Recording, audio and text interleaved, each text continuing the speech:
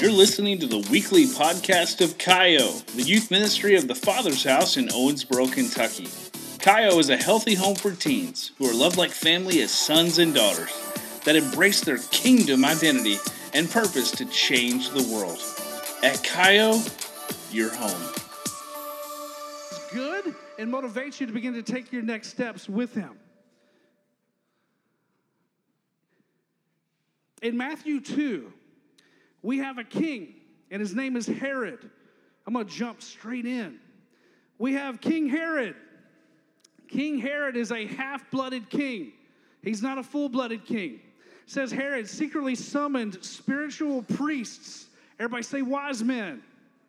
Wise men or astrologers, not astrology as in Cancer and Capricorn and that stuff. That is not what this is. They knew the stars. They were scientists. They were educated men. They were priests. So they come from the east to ascertain or determine the exact time that the star first appeared. And he told them, go to Bethlehem and carefully look for the child. Who are they looking for? Jesus. And when you found him, report to me so that I can go and bow down and worship him too. And on their way to Bethlehem, the same star they had seen in the east suddenly reappeared.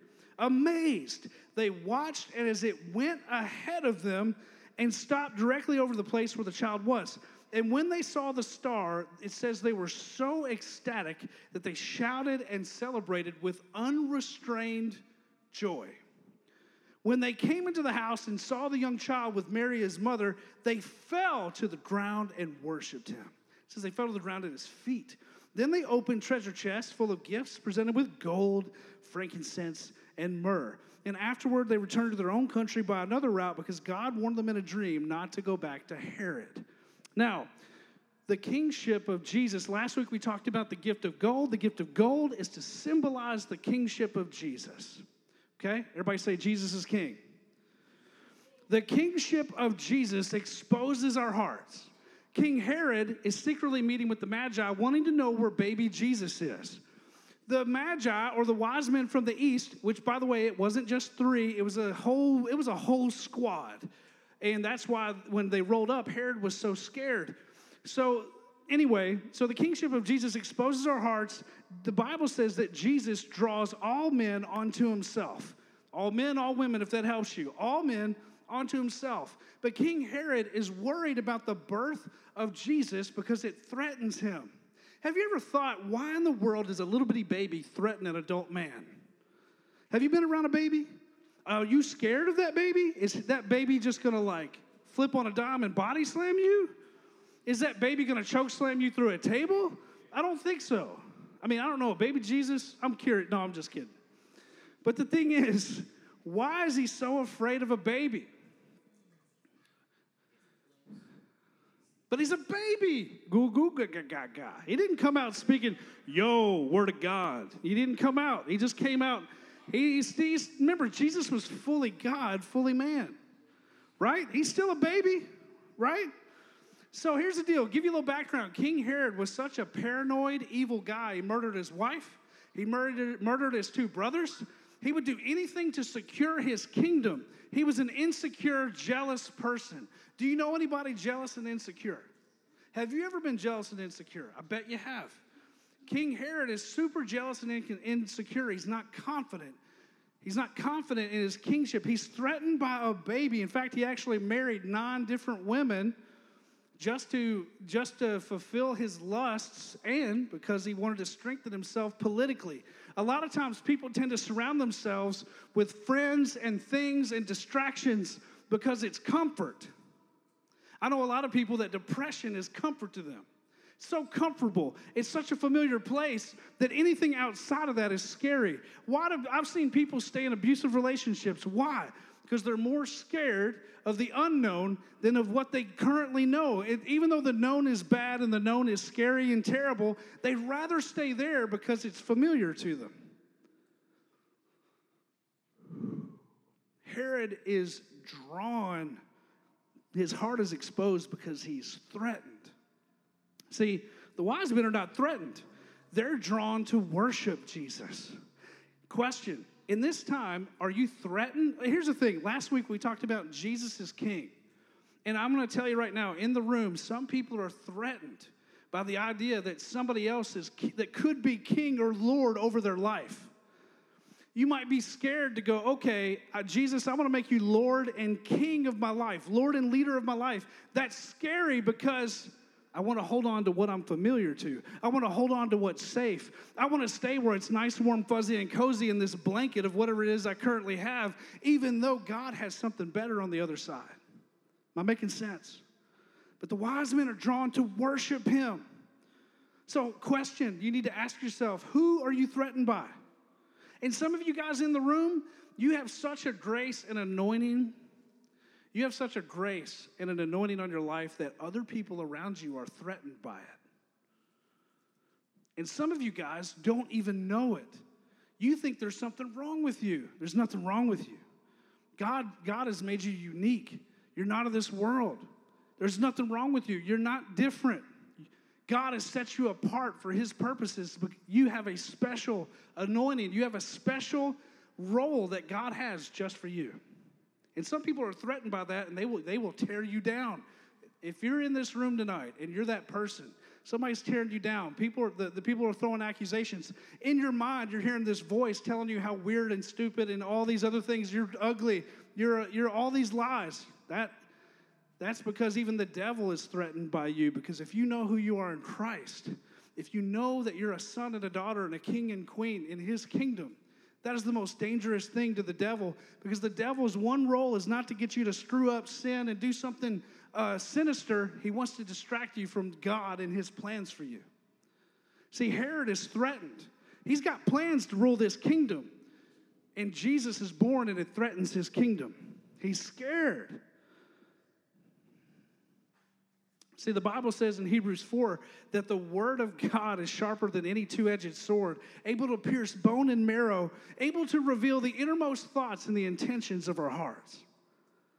So sometimes when you hear a word like I'm giving right now, or you're reading the Bible, or you hear some worship music, or somebody even is representing the goodness of God, you're threatened by it because it suddenly reveals that maybe you're insecure, maybe you're not enough, maybe you're not as good as them. But all those things are lies just as well. Am I making sense?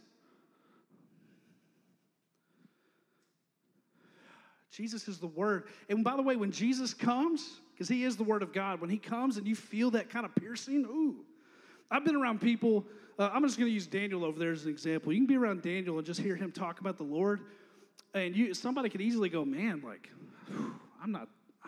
I don't walk that close to God. And you can either be drawn to God or you can run from God. I like being around Daniel because when we talk about the things of God, I get excited, and I like being around Daniel because he brings something that nobody else does, hope. Am I making sense? Guess what? Who can be that? You can. And you might say, Pastor Gerald, that's not me right now. I don't feel like that. You can. See, all I'm trying to do is come in week in and week out and try to break through that barrier. The kingship of Jesus brings unrestrained joy. These wise men are so happy. These guys are so excited. It says they jump and they shout and they have unrestrained joy. If you're a UK fan in here and you paint your body half blue and half white or whatever it is, and you get wild and crazy, or you're a panther, or you're a fox, or you're an eagle, or whatever, or you're a red devil, whatever it is, if you're that type of person that gets super hyped, waving your flag, whoa! If that's you, that's just an inkling of what unrestrained joy looks like. You can have that. See, these wise men weren't even Jews. They're Gentiles like us. We're not Jewish. We're not from Israel. We're foreigners. But they knew that the prophesied Messiah, see, God spoke through signs, stars. He spoke through dreams. He spoke through prophecies, things that were spoken thousands of years before, hundreds of years before. They knew what those prophecies were, and they were coming ready to find a king. And it says when they found him, it says they literally fell. They just like flat-faced, pop. They didn't go, oh, baby Jesus, I come bringing a gift of holy gift upon you. They didn't do that. You know, that's what everybody sees when you see the nativity. It's like, oh, here's a gift. It says they fell. Bam! Coming into the presence of Jesus, you might end up on your face. And that's okay. But they had unrestrained joy. They came and they worshiped him. The presence of God, the presence of Jesus Christ, the Son of God, will bring you to your knees, face to face with the floor. They didn't have to. I remember I was in the Baptist church for many years, and you couldn't lift your hands up. And then some people are afraid to sing. What are they going to think? Unrestrained joy. You catch me at church, I'm jumping, I'm shouting, I'm kicking. I don't even know what's going to happen, but if you were to see me 10 years ago, that wasn't me. Unrestrained joy. When you know you're in the presence of God, when Jesus, you have that revelation of how awesome he is, you will have that same kind of joy. You can have that. Pastor Earl, that sounds impossible. You don't know what I'm going through. Yo, I walked in middle school and high school. I know it can be tough. I'm not one of those adults that says, you have nothing to worry about. I know it's tough. Jesus has come to give hope and give you joy, unrestrained joy, where you hold nothing back. That's the problem. Herod's holding back his kingdom. What are you holding back from Jesus? Maybe he's asking you to stop holding back, stop holding so tightly to things and just let go. Like the Elsa song. Just let it go. It's scary. I don't want to let it go because I need whatever that is. No, you don't. Let it go. What if you let go of something that God's asking you to do and God gave you something better? What if? You got nothing to lose. Some of you guys got something you're holding on to. It's not worth holding on to. It's probably dead in your hand and you don't even know it. You just need to let it go. See, the kingship of Jesus will bring you to your knees. We must humble ourselves, right?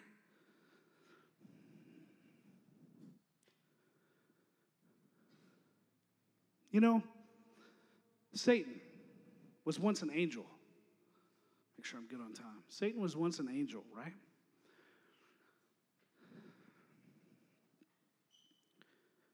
And the problem with him is that he wanted to be like God. He wanted to be worshiped like God. We live in a culture that loves to worship itself. Selfies, TikToks. I'm not saying it's bad. Don't hear what I'm not saying. I'm just saying we live in a culture where we want to be influencers. We want a following. How many followers I got this week? You're checking it every day. Do I got any followers? How many likes do I have? You got to be careful. Because like Satan himself, that's what he wants. You know, I was watching this video today and it really struck out to me. It really stuck out to me that we basically, all these guys are making so much money. Facebook, Instagram, Snapchat. He was saying something that really struck me. He said, these companies they're all about making money and growing. And he made this comment. I was like, wow, this is really cool. Like the earth is inhabited completely. There's no more land to develop. I mean, like no actual like new land you could create. So what they've done is they've literally taken the landscape of our minds and our attention and our focus. And the whole thing is like finding out what we like, targeting ads to us to get our attention and keep everything on ourselves, everything focused on staying online, looking videos. We're so distracted. That's all we see. You might be on your phone late at night when you go home and you're just, the first thing you do, YouTube Shorts. You're just watching. TikTok, just keep going, just watching. Just keep, and the next thing you know, 5 hours has passed. You know that's your life. I'm an adult, and I've found myself like, why am I doing this? I'm done. I've been on here an hour. I'm out. Pastor Darrell, what's this got to do with Jesus? Everything. Because Satan will say Jesus is the Son of God. Satan will say that he's even the Messiah. Why else do you think he tried to stop him from stop his birth and get him killed? Why else do you think he tried to stop him from going to the cross in the Garden of Gethsemane? Is because Jesus Christ, by his death, burial, and resurrection, he's literally restored us in right relationship with God forever. There's a longing you have in your heart, something to fulfill you and complete you and satisfy you. You're only going to be satisfied when you begin to long for God. Satan will say that Jesus is the Son of God, but he will not bow his knee to him because Satan wants to be worshiped himself. He will not bow his knee.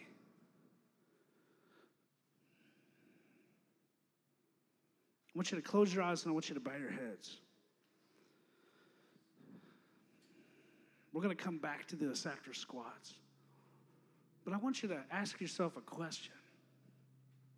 If Jesus is king, and he is, Jesus es el rey, Jesus is king.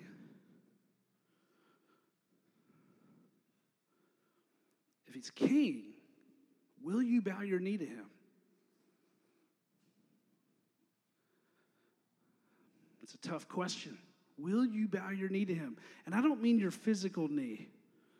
I mean, will you bow your knee? Will you bow your choices and your decisions? Will you begin to filter them through what the Word of God says? Will you begin to ask him, hey, what do you think about dating that person? If you'll just begin to bow your knee and let him be king, you might be surprised. You might be totally surprised that he has something so much better than the thing you're holding on to. The thing that threatens you the most, Jesus is wanting to set you free from. Oh, I need my phone. Don't take it away. Don't take away my social media. Don't take away this. Don't take away that. Some of you laugh, but it's true. I've seen people get so mad and throw fits because they didn't have their phone. Will you bow your knee to Jesus? Every head bowed, every eye closed. Will you bow your knee to him? That's what we're going to talk about. Heavenly Father, as we go into squads, pray, Lord, that you would bless this time. Bless this time, Lord. Speak to us. Let's get to the nitty-gritty. Get to the innermost thoughts and intentions of our hearts. I pray, Lord, that we would come to a place of liberty and freedom that just says we accept. We just believe and we accept what Jesus says. In Jesus' name, amen.